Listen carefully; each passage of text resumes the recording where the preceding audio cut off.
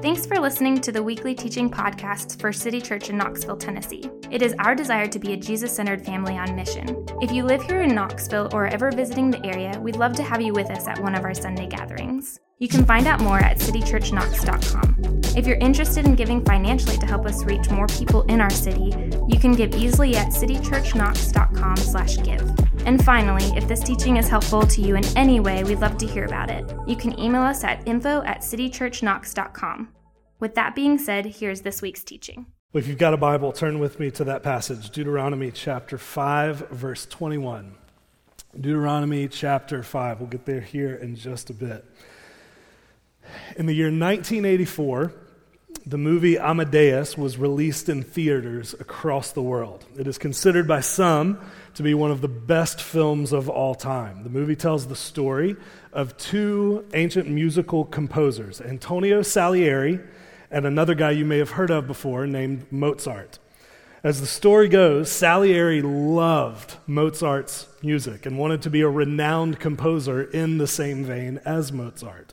So much so that he makes a vow in the movie with God that he will live a devout religious life if God will make him the greatest composer of all time. He understands God to have agreed with this arrangement. Don't ask me how you discover something like that, but apparently he was confident that God had agreed with the deal, and then the plot proceeds. But time goes on, and Salieri still feels plagued by his own mediocrity as a composer. It gets worse when one day he meets his hero, Mozart, in person. And to say the least, Mozart is very unimpressive in person. He's a bit of a drunk, he's very immature, and seems to have no interest in piety or devotion to God whatsoever. And yet, his music is far better than Salieri's. Everybody knows Mozart's music. Almost no one knows of Salieri's. This begins to burn at Salieri from the inside out. He does not understand how someone so foolish, so immature, so juvenile seems favored by God while he himself is mostly overlooked and forgotten despite his devotion to God. He eventually becomes so bothered by this perceived cosmic injustice in his life that he formulates a plan. He is going to trick Mozart into composing a new piece of music. He will then murder Mozart before he finishes the piece, steal the composition, release it as his own creation, and then he thinks he will finally have the glory and recognition that he's always wanted as one of the world's great composers. The plan ultimately fails. Salieri goes to prison for murdering Mozart. He never achieves notoriety, and he goes to his grave thinking of himself as, quote, the patron saint of mediocrity. Quite the story, right? I bet you didn't know there was that much drama playing out behind the scenes of ancient classical music. They could probably make it into a reality TV show if they wanted to. And now we're sure that at least some of the movie, as with many historical movies, was sort of embellished for effect. It wasn't actually factual, which is another way that it's much like modern reality TV today. But the movie did really, really well. It was a box office hit. It was nominated for 53 awards. It won 40 of them, including the Academy Award for Best Picture that year. It was also parodied in an episode of Family Guy, which I think is one of the best measures of the film's success, is if it's parodied in the show Family Guy. But one could argue that the reason this movie connected so widely with audiences is because it centers on one of the most universally and shared, understood human experiences, and that's that of envy.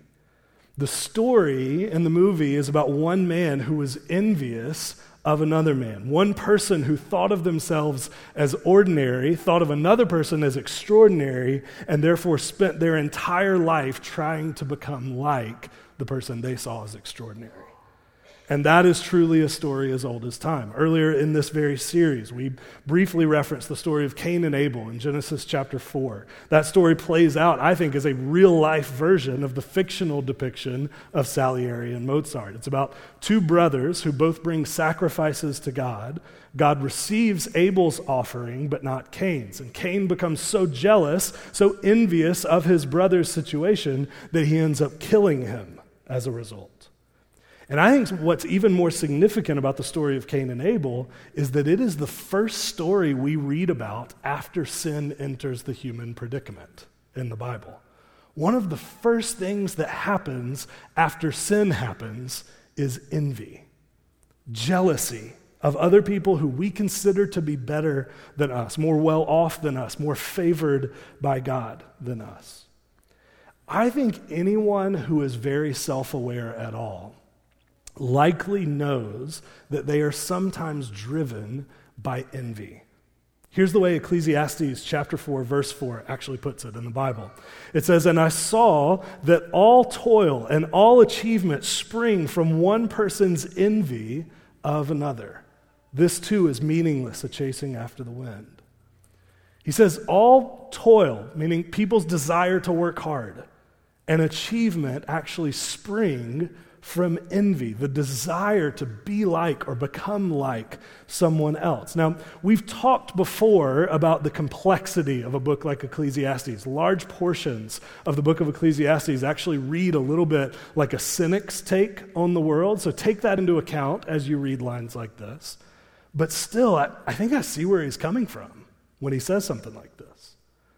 If I'm honest, in my own life, I am often motivated by the desire to be like or become like someone else, or to have what someone else has. I remember about 6 years ago, Anna and I bought our first house. We were so proud. It was way more house than we thought we would be able to afford. It was a 4-bed, 3-bath, 2 stories, private back patio that was awesome. I remember being amazed that we had a full-size bathroom inside the primary bedroom and thinking that was the coolest, most grown-up thing that anybody could ever have. Felt like I had arrived as an adult human being. Everything about the house that we bought was great. We absolutely loved it. Felt like I was on top of the world once we owned this house. Until one day, I went and saw a house that a friend of mine had just bought. And all of a sudden, I didn't like my house very much anymore. It was a 4-bedroom too, but it had 3.5 bathrooms, which is so much better than 3. It was 2 stories as well, but it had a yard. Our house didn't really have much of a yard. They had a bathroom inside the primary bedroom too, but their bathroom was way bigger than ours. It had 2 sinks, so much room for using the bathroom. It was unbelievable. Just so much space in that bathroom, you wouldn't believe it. And I started noticing that after visiting their slightly better house, it's amazing how quickly I went from really loving our house to thinking it was kind of underwhelming by comparison. Took a split second to change my entire outlook on what I had. All of a sudden, I felt like I needed to work harder. I needed to ask for a raise at work, not necessarily because it's good to work hard or because I needed more money. It was actually none of that. It was because I saw something that someone else had that I wanted. That was the reason. And I think that's what the author of Ecclesiastes is trying to say there in chapter 4, verse 4. All toil and all achievement spring from one person's envy of another. This is the power that envy can exert over us as human beings. If you were to ask the average person in this room right now why we are driven to achieve more and more in our life, I would bet that we would admit there is at least a picture in our heads of the type of person we want to be, or the type of person we want to become. But here's the thing, I bet if we thought about it very critically at all, we would admit that that picture in our heads of the type of person that we want to be is at least loosely based on someone else. One of our friends or family members who have what we would consider to be a pretty ideal life. Some public figure, celebrity, or social media personality who has a lot of success, however we are choosing to define that word at the time. My point is that envy is a pretty universal human experience. And chances are envy motivates and fuels far more of our activities and actions and decisions than we fully realize that it does. I would bet that a lot of our lives are actually driven by us wanting things that someone else has, whether that's their house or their possessions, their income, their job, their friendships, their marriage, their singleness, their family situation, most anything else really under the sun. How much of our effort and energy would you say is spent wanting what someone else has? I'd be willing to bet it's more than we fully realize. So it's into that universal human experience that the 10th and final commandment reads as follows. Look with me at Deuteronomy 5, verse 21.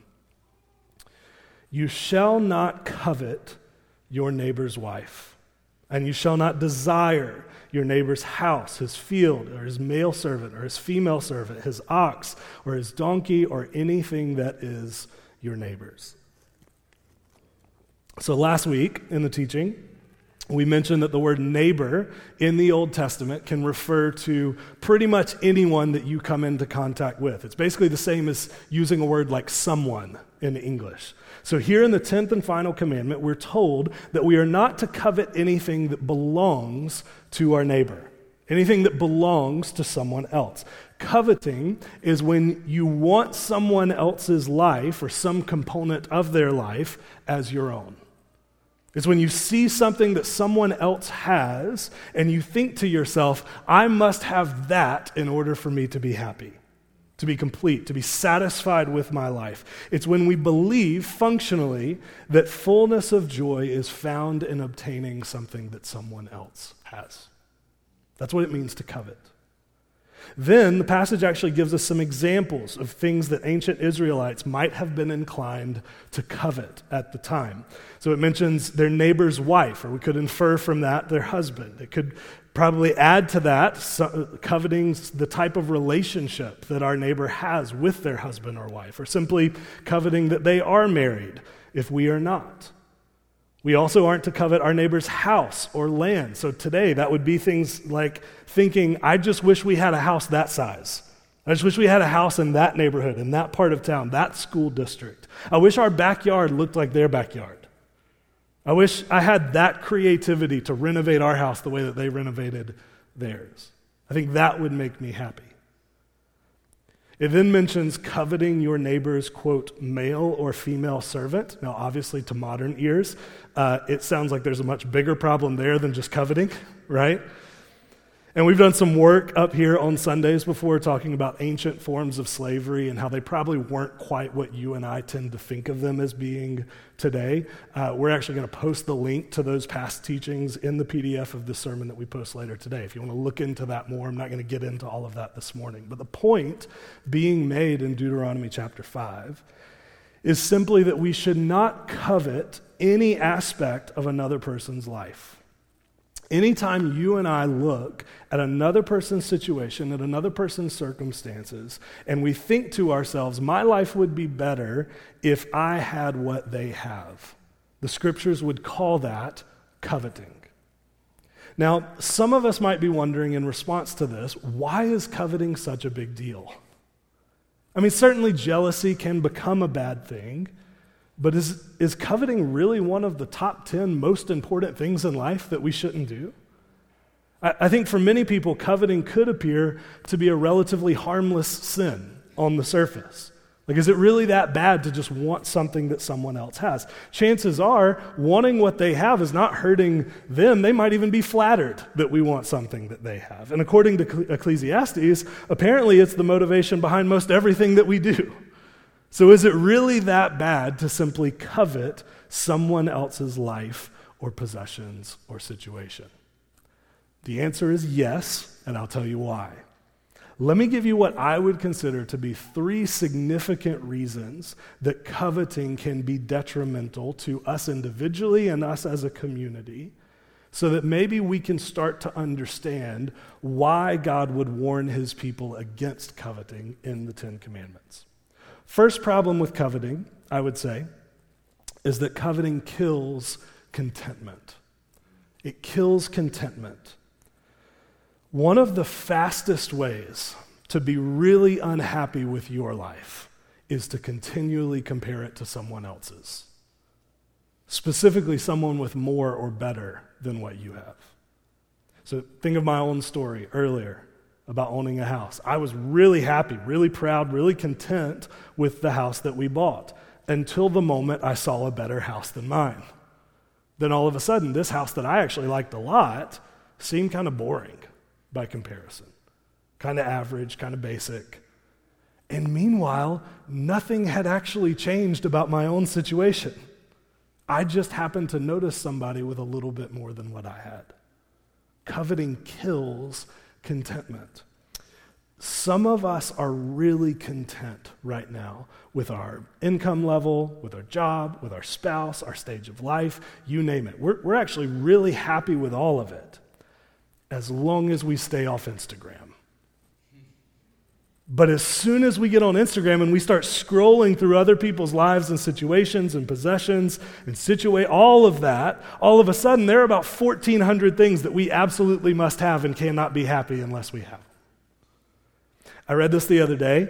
Recent in-depth research taking place over 15 years has actually shown that social media has had a significant impact on our collective mental health as a society, specifically due to how easy it makes it to compare ourselves to other people. So according to the findings, this was the article that sort of summarized what they had found through this research. Quote, "The study revealed that comparing yourself to other people on social media can be detrimental to your mental health, self-esteem, subjective well-being, and body image. The highlight reel nature of social media means that the majority of content we are exposed to leaves us with the impression that others are doing better than us.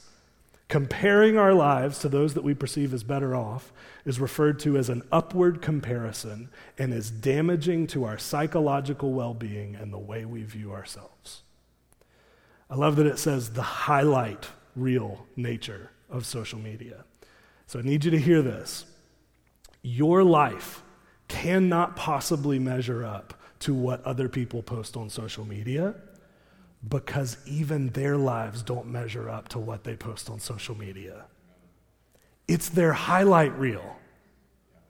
But when we spend hour after hour after hour scrolling through other people's highlight reels, a narrative forms in our mind that their life is far better than ours and that our life cannot possibly be worthwhile or enjoyable. Coveting kills contentment in your heart. And hear me on this. Envy is a game that you can never win. It is a hamster wheel that you cannot ever hop off of. And here's why. Because someone will always have more than you.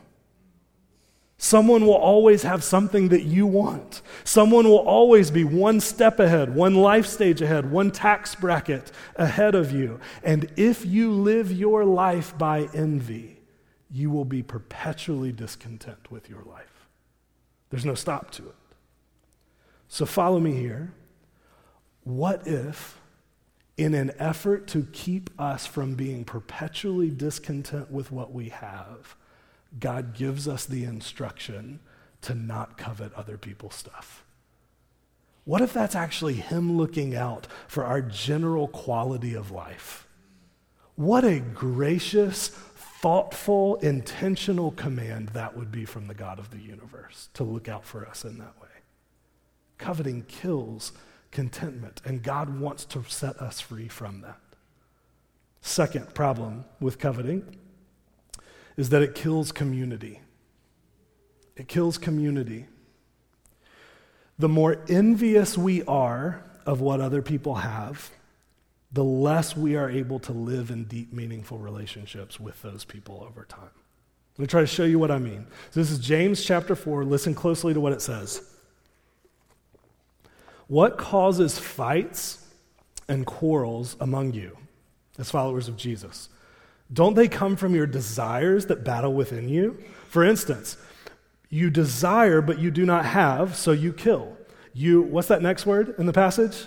You covet, but you cannot get what you want, so you quarrel and fight. So according to James, sometimes the reason that we experience conflict with other followers of Jesus in our life is actually because we covet what they have. Maybe that sounds far-fetched to you, but I want you to think about a few scenarios with me. Single folks in the room. Have you ever had another single friend of yours start dating someone and all of a sudden find yourself very jealous, very envious of them as a result? Married folks in the room. Have you ever found yourself wishing that your spouse would look or act or interact with you the way that a friend's spouse interacts with them? Those of you with kids in the room, have you ever found yourself envious of how well behaved or how well performing your friends' kids are compared to your own kids? Folks nearing retirement age in the room, have you ever found yourself jealous of how much earlier your friends are retiring than you, or how much better prepared they were for retirement compared to you? Okay, and then in any of those situations along those lines, have you ever found that jealousy, that envious spirit, that covetousness causing bitterness and resentment in you towards that friend as a result? You ever found it bubbling up into conflict with them as a result? You ever find yourself nitpicking certain things about their life, things do or say around you, and get frustrated, but the frustration actually isn't about the things that you're nitpicking. It's all about the envious spirit that you have towards them in every arena of their life. That's exactly what James chapter 4 is saying.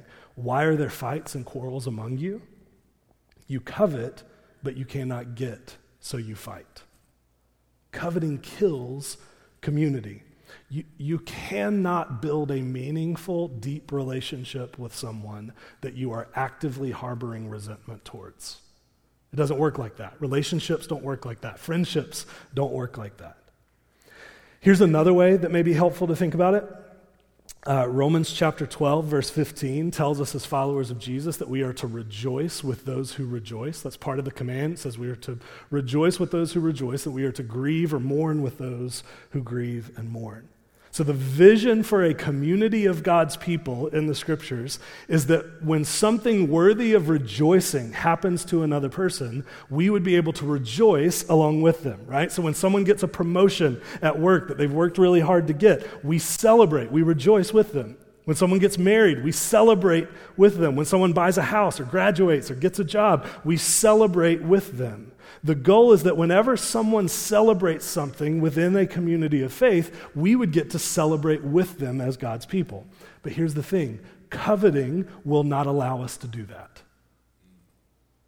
Coveting causes us to see other people's joys and other people's successes as a threat to our own joy and success, as competition for our own life, as little more than a reminder of what we currently don't have that they do have.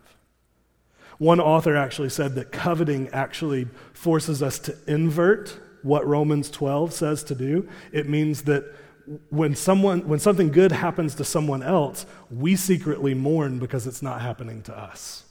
So we actually mourn when other people rejoice. And when something bad happens to someone else, we secretly rejoice because it means that we're better off by comparison. So we actually rejoice when other people grieve. It reverts the whole process. It inverts the whole process. And listen, it is difficult to state just how detrimental that type of thinking is to us becoming the type of Jesus-centered family that we feel called to be here at City Church. Coveting kills community. It kills the ability to form and maintain deep community. And then lastly, last problem with coveting is that it contradicts grace. It contradicts grace. So covetousness says, it operates on the principle that sounds something like, I always have less than I deserve. That's what coveting teaches us to believe. I always have less than what I deserve. Grace, on the other hand, says, I always have more than I deserve. Always have more than I deserve. So covetousness feeds us the lie that what God has given us personally is quite literally never enough. That we're always lacking something that we need. We're always missing something that our lives would be complete if we had. And it prevents us from seeing the grace that God has set before us right now. The things that he's blessed us with, given us in our lives right this second. Which means if you want to stop coveting, you need an intentional reset on the grace that you've received and how it's far better than anything you don't yet have. Now, as always, an understanding of grace starts with an understanding of what we've been given through Jesus, specifically through his life, death, and resurrections. Take a look with me, opening lines of 2 Peter chapter 1. It says this, "Grace and peace be yours in abundance through the knowledge of God and of Jesus our Lord. His divine power has given us everything we need for a godly life through our knowledge of him who called us by his own glory and goodness." Through Jesus, we have, quote, everything we need, in Peter's words. Notice what Jesus himself says in John chapter 6, talking about bread, which in context is a metaphor for his own body. He says this, "I am the bread of life. Whoever comes to me will never go hungry, and whoever believes in me will never be thirsty." Okay, so could we not describe coveting as a continual, unending hunger and thirst for more? Isn't that what it is? It's a continual longing in us that never quite gets satisfied because we're always looking at what someone else has that is more than what we have. And if that's true, Jesus just told us that whoever comes to him and believes in him will hunger and thirst no more. The promise that is made over and over again in the scriptures is that understanding the grace of God is what allows us to resist the mindset that we never have enough. It teaches us that when we are inclined to believe we don't have what we need, we should go to Jesus where we can be reminded that in him we've been given everything we need and more. But I also don't think it stops just with the person and work of Jesus. God's grace, for sure, is centered on the person and work of Jesus, but it also goes beyond that. God's grace is also a way of talking about his ongoing, tangible provision for us in all arenas of life. So I'll give you a little Bible experiment to do. Next time you sit down for time in the scriptures, I want you to turn to the Psalms specifically, and I want you to count how many times the psalmists mention giving thanks to God. I'll set expectations for you. It's a lot. Like really, really often. It's one of the most frequently repeated phrases in the Psalms, possibly in the entire Bible. And you know what's even more fascinating about it? The biblical authors evidently don't even think you have to be in a good mood to give thanks. Like you don't even have to be having a good day for you to thank God for what you have. Some of the psalmists give thanks to God while people are literally hunting them down in order to kill them. People give thanks in the Bible right after horrible tragedy strikes their entire family and those they love. Paul gives thanks when he feels like he has plenty and when he feels like he is wasting away in prison and is near death. He still chooses to give thanks. Giving thanks in the Bible evidently is an all-season activity. In every season you're in every circumstance that you're in, it's something you can do regardless of what you do or don't have. It's something you can do regardless of how well or how poorly you feel like your life is going. In 1 Thessalonians chapter 5, it actually says it this way, quote, "Give thanks in all circumstances." In how many circumstances? All. Give thanks in all circumstances, for this is God's will for you in Christ Jesus. Okay, if you're one of the millions upon millions of people that have desperately always wanted to know what God's will is for your life, I have good news for you. We just figured it out.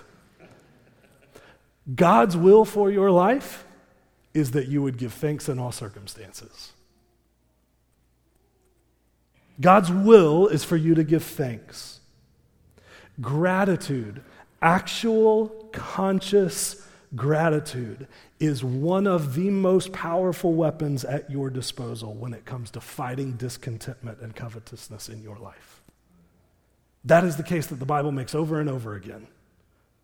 But honestly, you don't even have to trust the Bible to know that's how it works. Just plain old psychology is showing us that this is how it works. When you choose to fill your heart with gratitude, you have less and less of an ability to think about all the things that you don't yet have. Choose in every circumstance to be thankful and see if that doesn't melt away over time at least some of your envy and discontentment. This past Wednesday night, I got together with my life group. We had Friendsgiving together. We made fantastic food. It was unbelievable. The people in my life group are like lights out at preparing food, especially Thanksgiving food.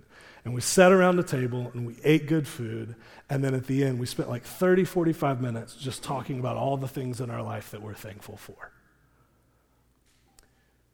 And man, when we left, when I tell you that my heart was full, it was so full. A lot of you guys know some of the stuff that our church has been going through. You know it has not been an easy season for our leaders, for our church in general. And man, I left Friendsgiving with my life group feeling like things were great in my life. And you know what I didn't do when I got home from Friendsgiving? When I walked in the door of my house, I didn't go, man, my house is kind of small. Wish I had a bigger house. I wish I had more possessions. I wish I made more money. All of that was so far from my mind because I had just chosen to fill my heart with the things that I do have. So here's what I would recommend.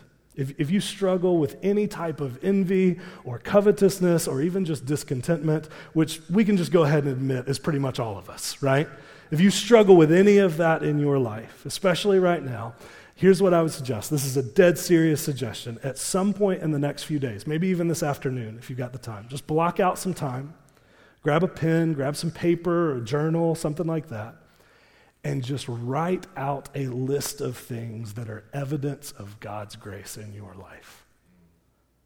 And I'm dead serious about this. I know some of you are going to roll your eyes at that, and that's fine. You can continue being discontent and dissatisfied with your life, but the rest of us, what we should probably do is sit down and reflect on the things that are evidences of God's grace in our life. If you're a follower of Jesus, you can just start with the one we mentioned earlier, God's grace towards you through Jesus. His grace in sending his son to earth and to the cross and back from the grave to save you from a variety of things that you were caught up in. That's a freebie. That's a pretty significant evidence of God's grace in your life. And then from there, just take a survey of your life. What do you have that you could be thankful for? Now, notice I didn't say, what are you thankful for? Because that's kind of the point of this exercise, right? Most of us don't instinctively notice and express gratitude for these things in our life. Most of us take them for granted a majority of the time. So it's going to take some intentional, undistracted time and thoughtfulness. But what do you have that you could be thankful for? What about your job? I know some of us hate our job.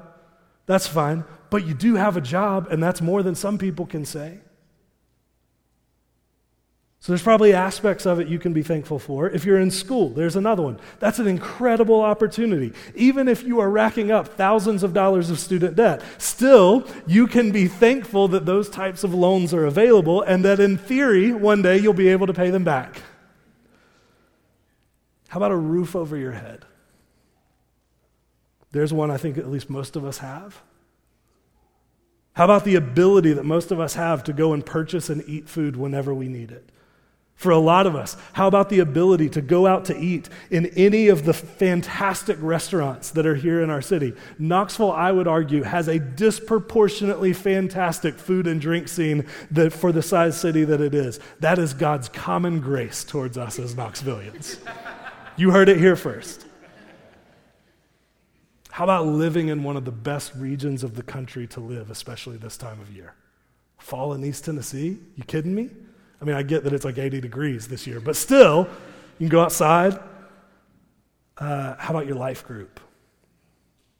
How about your friends? How about your family? Okay, maybe we need to work on that last one for some of us, but how about our family in theory?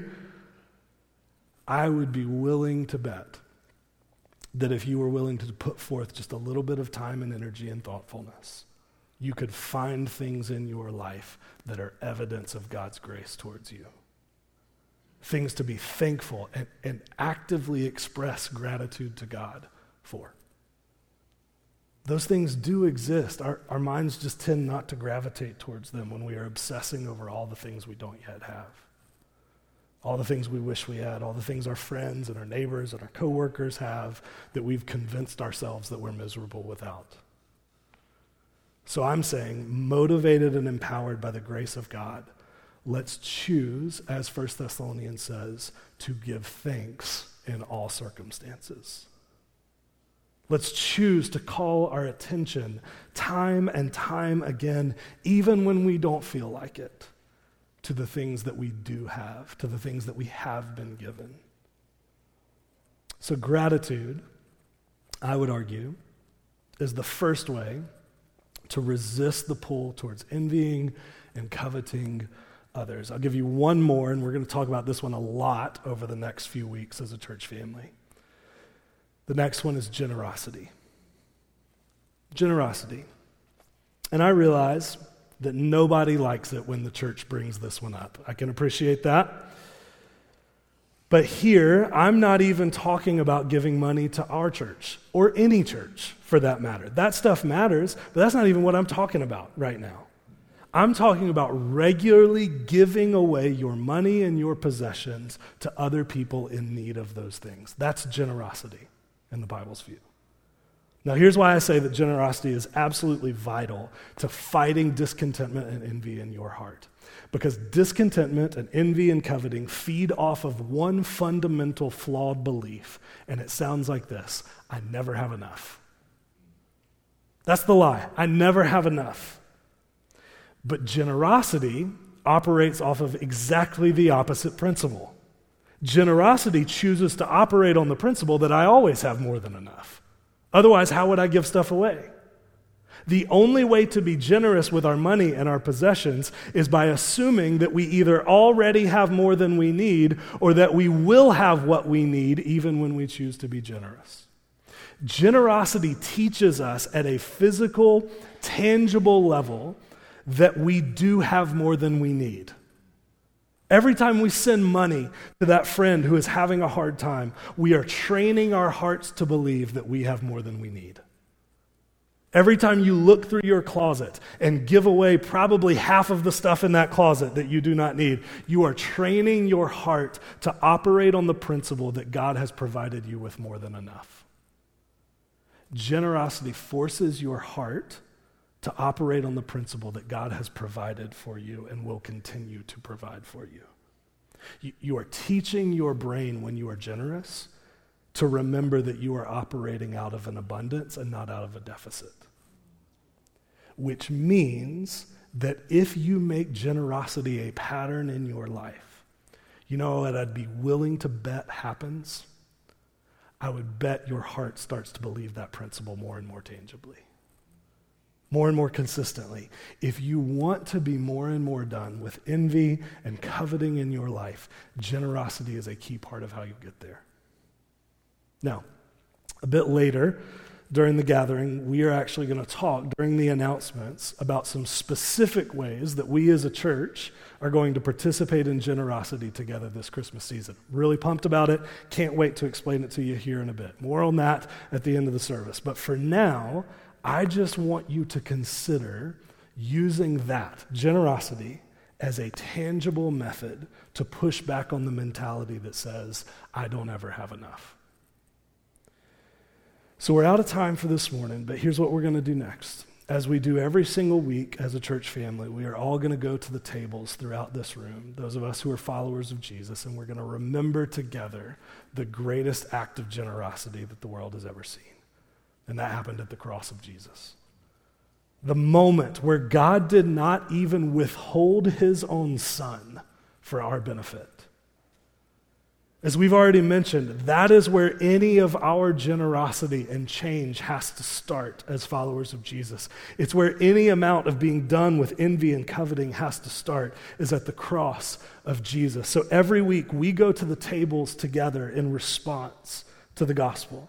And we remember God's generosity towards us, and we ask him by his Spirit to make us into generous people as a result.